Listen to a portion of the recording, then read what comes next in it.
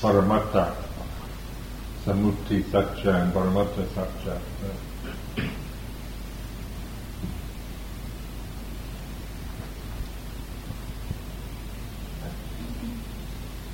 So here and now is eternity. You know, to realize the deathless and the infinite. You know, it's now, you know, timeless. And then the seasons change. So you've got, now it's springtime to summer solstice, and then one like that. These are the conventional realities we use. And it's all about something begins and then it ends, changing. And what doesn't begin and end in the present? You know? And what is the deathless now? It is like self-inquiry, like a conundrum that you carry with you. So that more and more you're reminding yourself to not get caught up in just the attachment and belief in the conventional reality that everybody believes is the real world. And the conventional reality is the real world. And so if everybody believes that, then it has a lot of impact, you know, on the mind, and everybody, you know, Tony Blair believes it, Queen Elizabeth believes it, Archbishop of Canterbury believes it.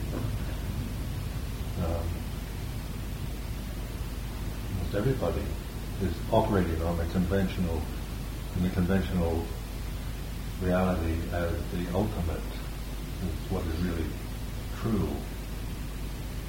So to be able to not be caught in that delusion takes this continuous kind of effort of looking, examining, paying attention.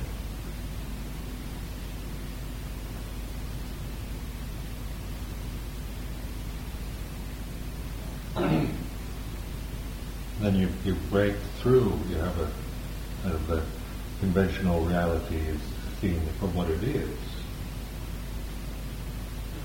And it no longer has you're no longer blindly caught and operating from the conventional world. You can still use the conventional world, but you know, that's not the deceiving quality of it is no longer there. No longer deceived or deluded by it.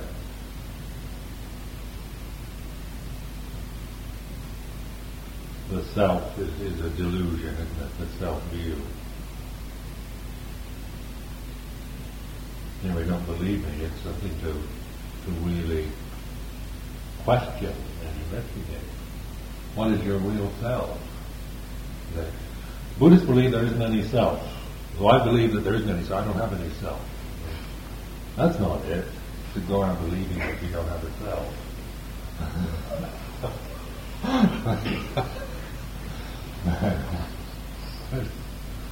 But what is what is really mine? What is really permanent? What is really true? It's like a self-inquiry. You're not settling for an answer that's given to you by somebody else. But you're using that, a conundrum, a kind of puzzle, an unanswerable question. It can only be answered through realization, not through words or ideas.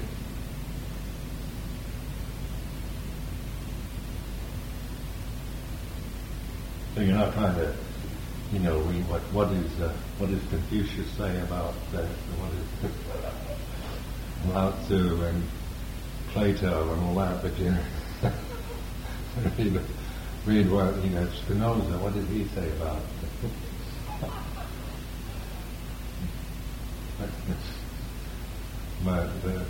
It's fair enough. You can kind of take an interest in sages of the past, but even grasping their realization is not what they meant. It's not not wisdom. So finding out for yourself.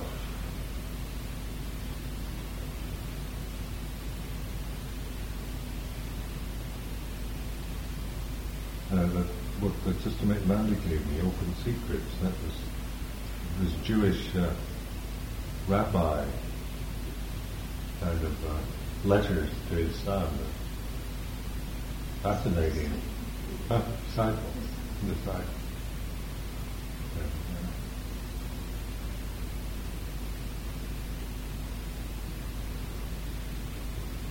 Kind of getting the disciple to question and look into experience, rather than just take religious positions of what the theologians say or the priests.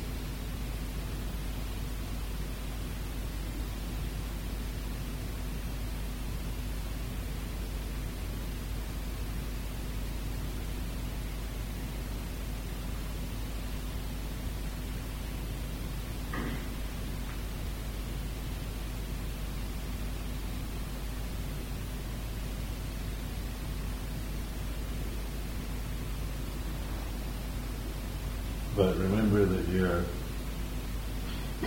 contemplate the experience as from the Axis Mundi position. Each one of you, each one of us, you're all objects in my mind right now as far as experience goes. Even on a conventional level, we're all equal human beings, and my name is Lopez Tomato, and your name is this. And we have views about each other and ideals about society, but in terms of direct experience right now, what's happening? But what is it? You're in my field of vision. That's my mind, isn't it?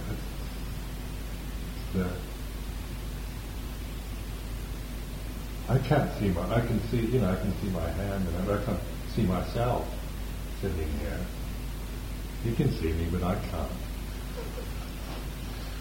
But I can see you, but you can't see yourself. And that's like the Axis Mundi, isn't it? You're at this point, center point. And then the personality view comes in and says, well, I'm just, an ordinary person, born in Des Moines, Iowa. My mother was a school teacher, my father was a plumber. And I'm just an ordinary guy, really, I'm certain I don't feel like Axis Mundi of the universe.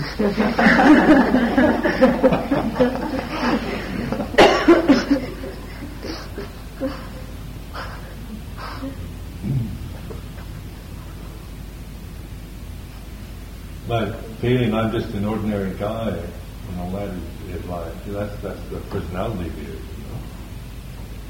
thinking of yourself in any way is, it's not to believe that you are the Axis Mundi, then that's ridiculous, but that in terms of experience, that's what we're actually experiencing, isn't it? The universe impinges on us.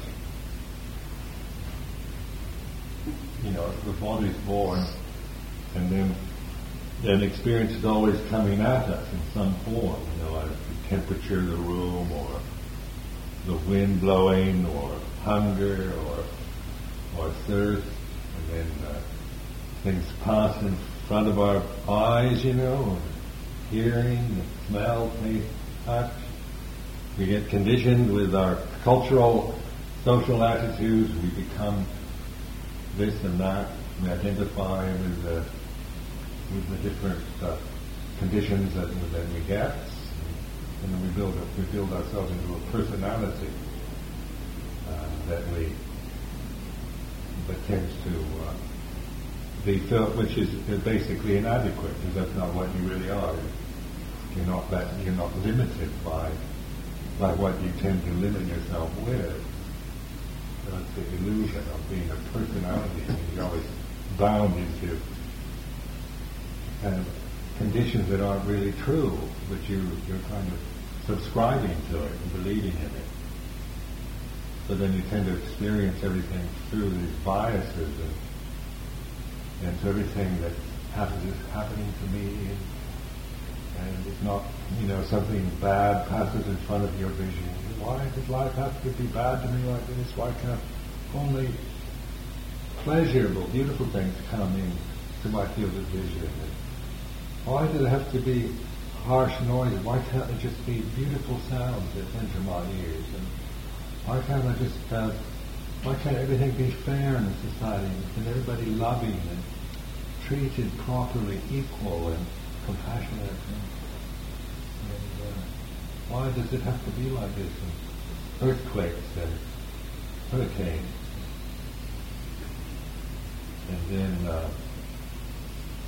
that's the personality view, the self view, endlessly taking it on this is a personal kind of experience. And then in terms of Dhamma, we're looking at it now in terms of the way it is. This is experiences like this. Pleasure, pain, beauty, ugliness, and all that are part of experience. Everybody experiences that. How much control can you have over it? And is it good to spend your life just trying to control everything so you'll only have pleasure? Because you're doing it out of ignorance and fear rather than out of wisdom. And the inevitable forces of old age, sickness, and death are happening too. You've got to, face the fact of old age, physical degeneration, disease.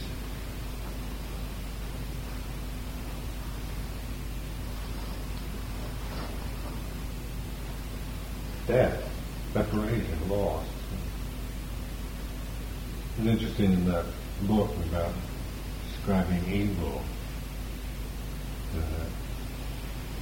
the word that always kind of interested me, because it was one of the big problems I had with Christianity, was figuring out why, if God created everything, why there was evil. Why? So I asked, did God create evil? And they said, no. I said, God created everything. Yes. Well, then why is there evil? Well, he didn't create it.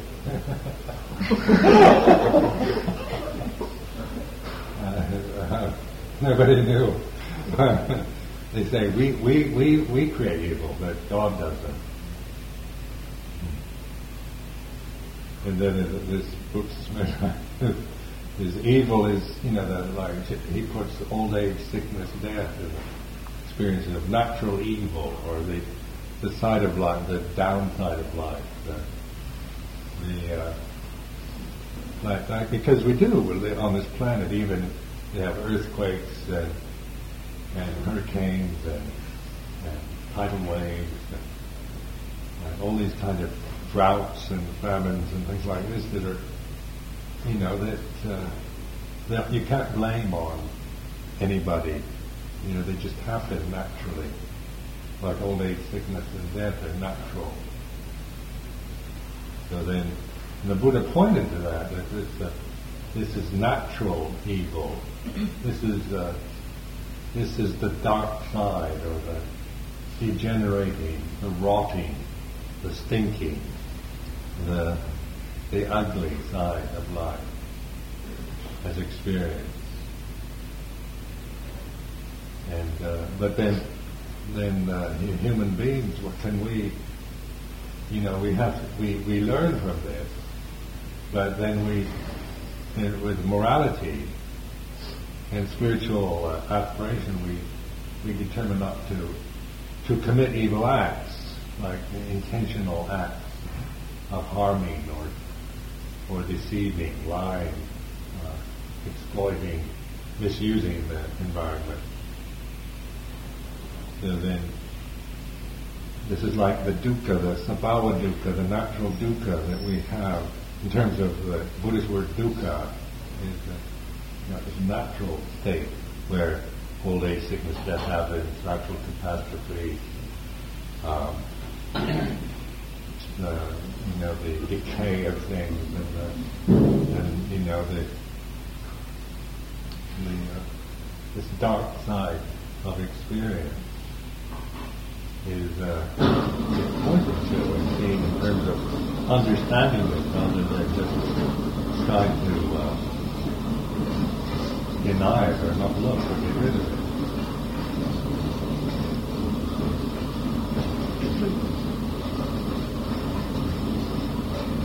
So sabhava dukkha, and then in this book Cobra Figures is like natural evil. This is just the way this realm operates. This is a natural state. And we determine not to intentionally do evil things. So like sila, isn't it? Is the 5 precepts, and that is the determination to not use your body or speech for harming things, or deceiving, or exploiting.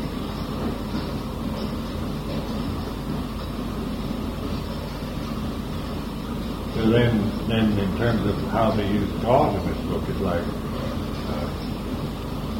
God is everything, so evil included. Of course, my mother would have problems with that. She couldn't bear to think of God as because her mind was very, had to see God only as good. Say in Hinduism, isn't it? The evil, like Mother Kali, that's a problematic vision for most Western people, isn't it? These pictures of Mother Kali, this horrendous hag with its tongue sticking out, and a necklace of skulls. She's destructive and hideous. Female, the hag, the witch, the bitch,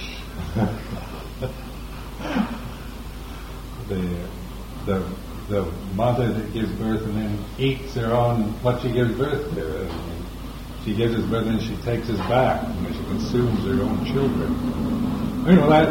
That's really evil in terms of dualistic Western Christian thinking. But in terms of a symbol of the way things are, it's quite valid. Mother Kali is quite a powerful icon. You can relate to it in terms of the way things are, of time, the time-bound condition rather like that. The Westerners, they think the Hindus are worshipping a demon.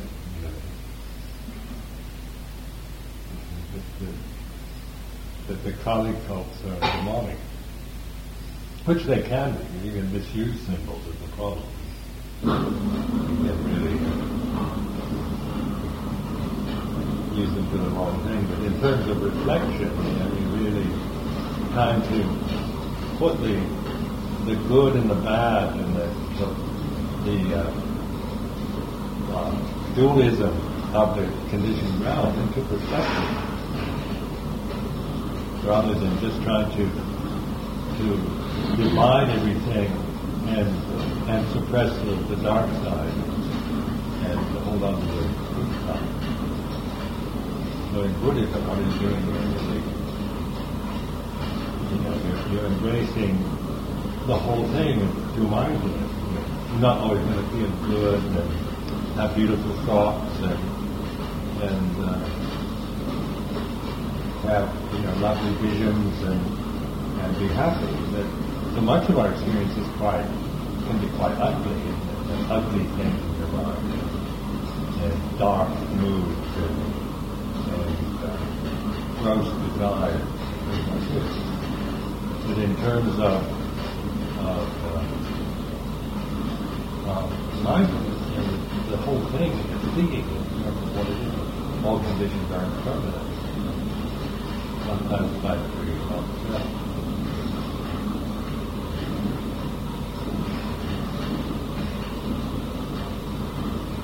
And interesting at this time where people talk a lot about the dark side.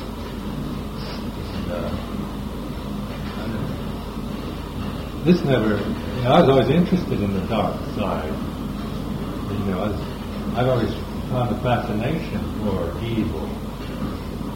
Evil always fascinated me.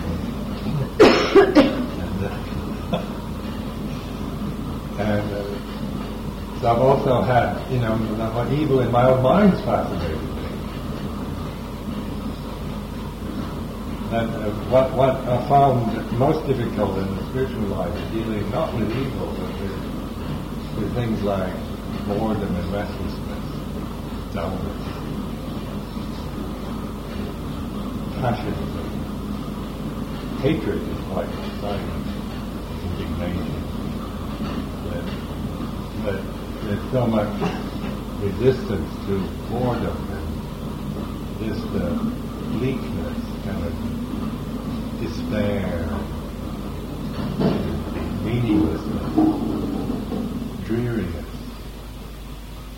So that,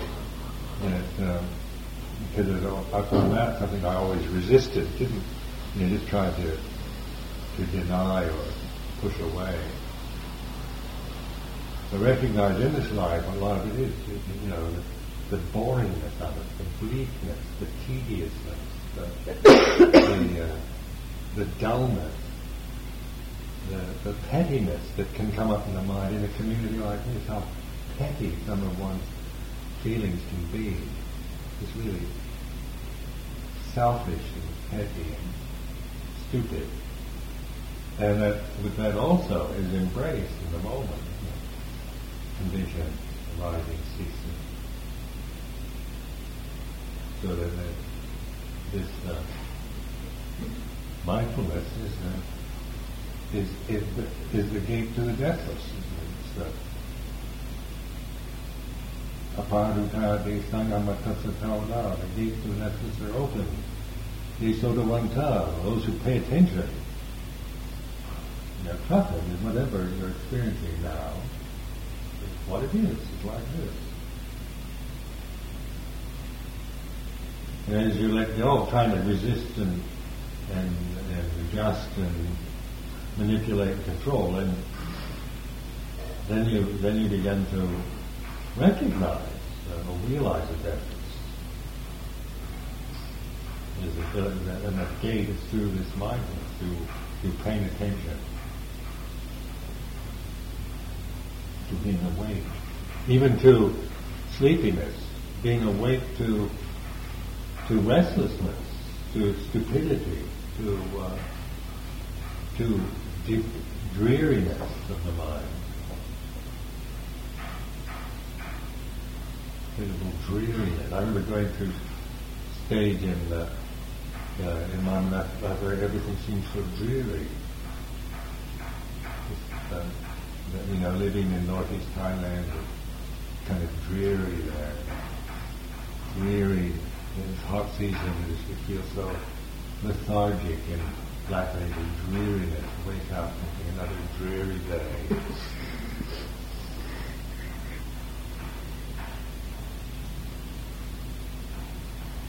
Everything looks bleak.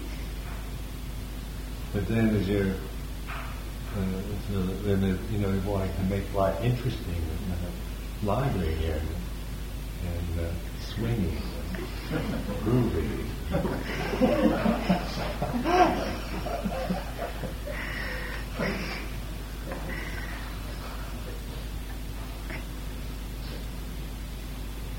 And then as you see, when you try to do that, you can only kind of wind yourself up sometimes, and then it all collapses.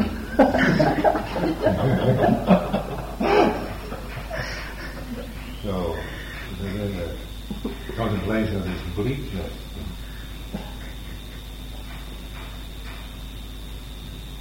And I found that helpful, like here when coming to England, the bleakness of the winter time.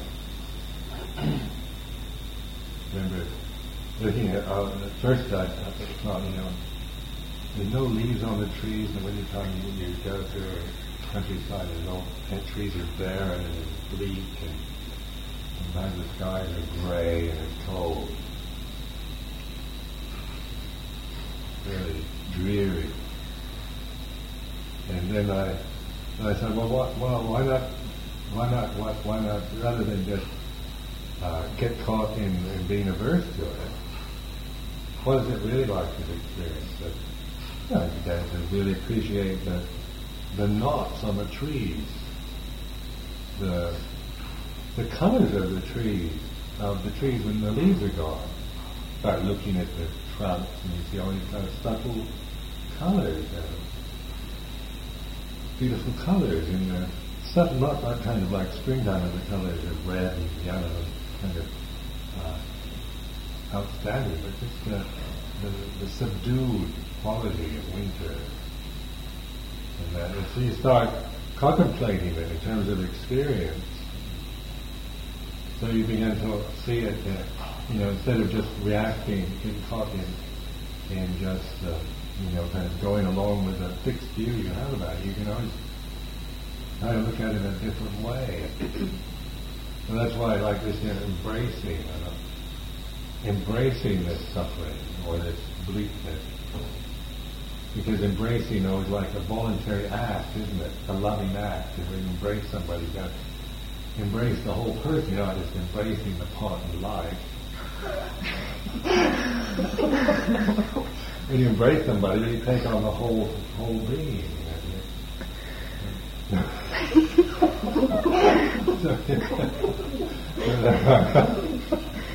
Well, then that's where say when I the idea of embracing, having taken on all of it, the good, the pleasant, the painful part together. There's an attitude, isn't it, of just selecting, I like this but don't like that, to embracing the whole, which means you do the good and the evil, embrace the good and evil. And that changes your relationship to life. And once you embrace, then you're relating to it in the present and for what it is, rather than being picky and fussy and critical and saying, this, that. I like this. I want this, but I don't want that. And you're always, you're always in this state of trying to control everything. And you create these endless tensions all the time. There's always this threat of what you don't like coming to you. Something bad happening to me. There's always that. It's kind of trying to push it away and hold on to this. But this sense of embracing is what you holding sickness there, grief, sorrow, despair, and anguish, loss of the loved, health, sickness, good, praise and blame, the whole lot. And then and that very act of embracing is like is coming. You're not being pushed into a corner where you have to do it. You just, it's an act of love and compassion rather than just resigning yourself to. In a negative way to the experience of life. You're actually moving toward it, and in this center of that movie, you're opening wide to life and learning and understanding. Because that's what this human state is all about, isn't it? What other purpose does it have? We need to learn these things. We can't have opportunity to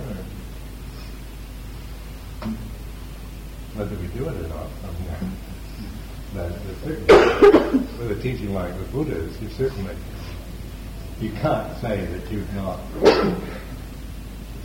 haven't had the opportunity.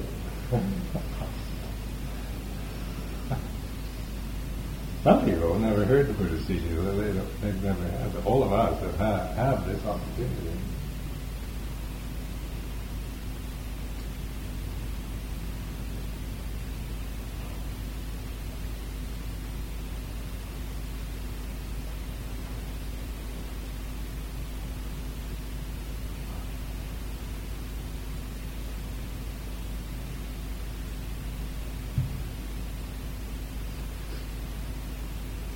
So it's easy to have this a bit sharing on, and this word sharing.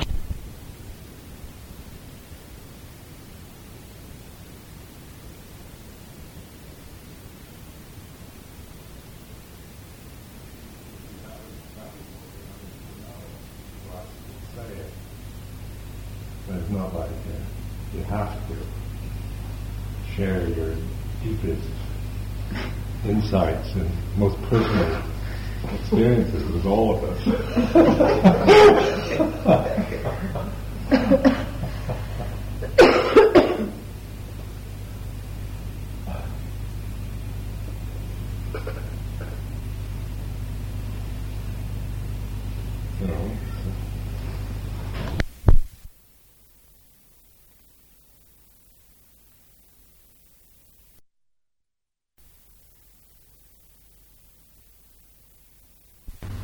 Architectural wonders 2,000 years ago.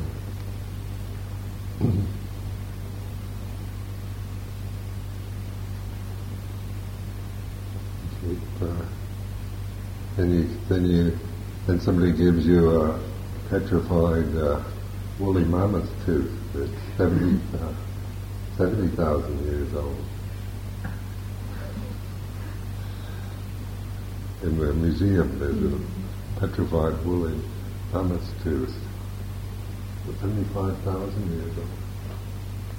Something like that. Very old. And there's dinosaurs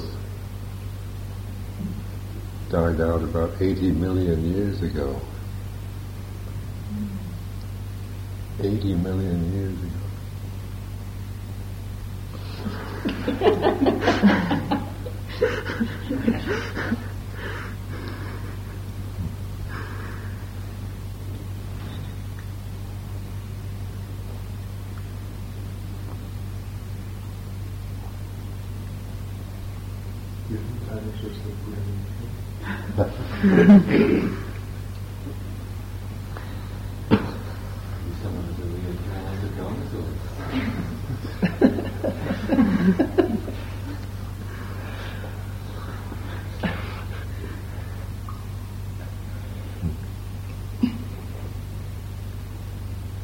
We have something in there. You wonder what, creation theories about God creating all this. Why would he create anything like a dinosaur?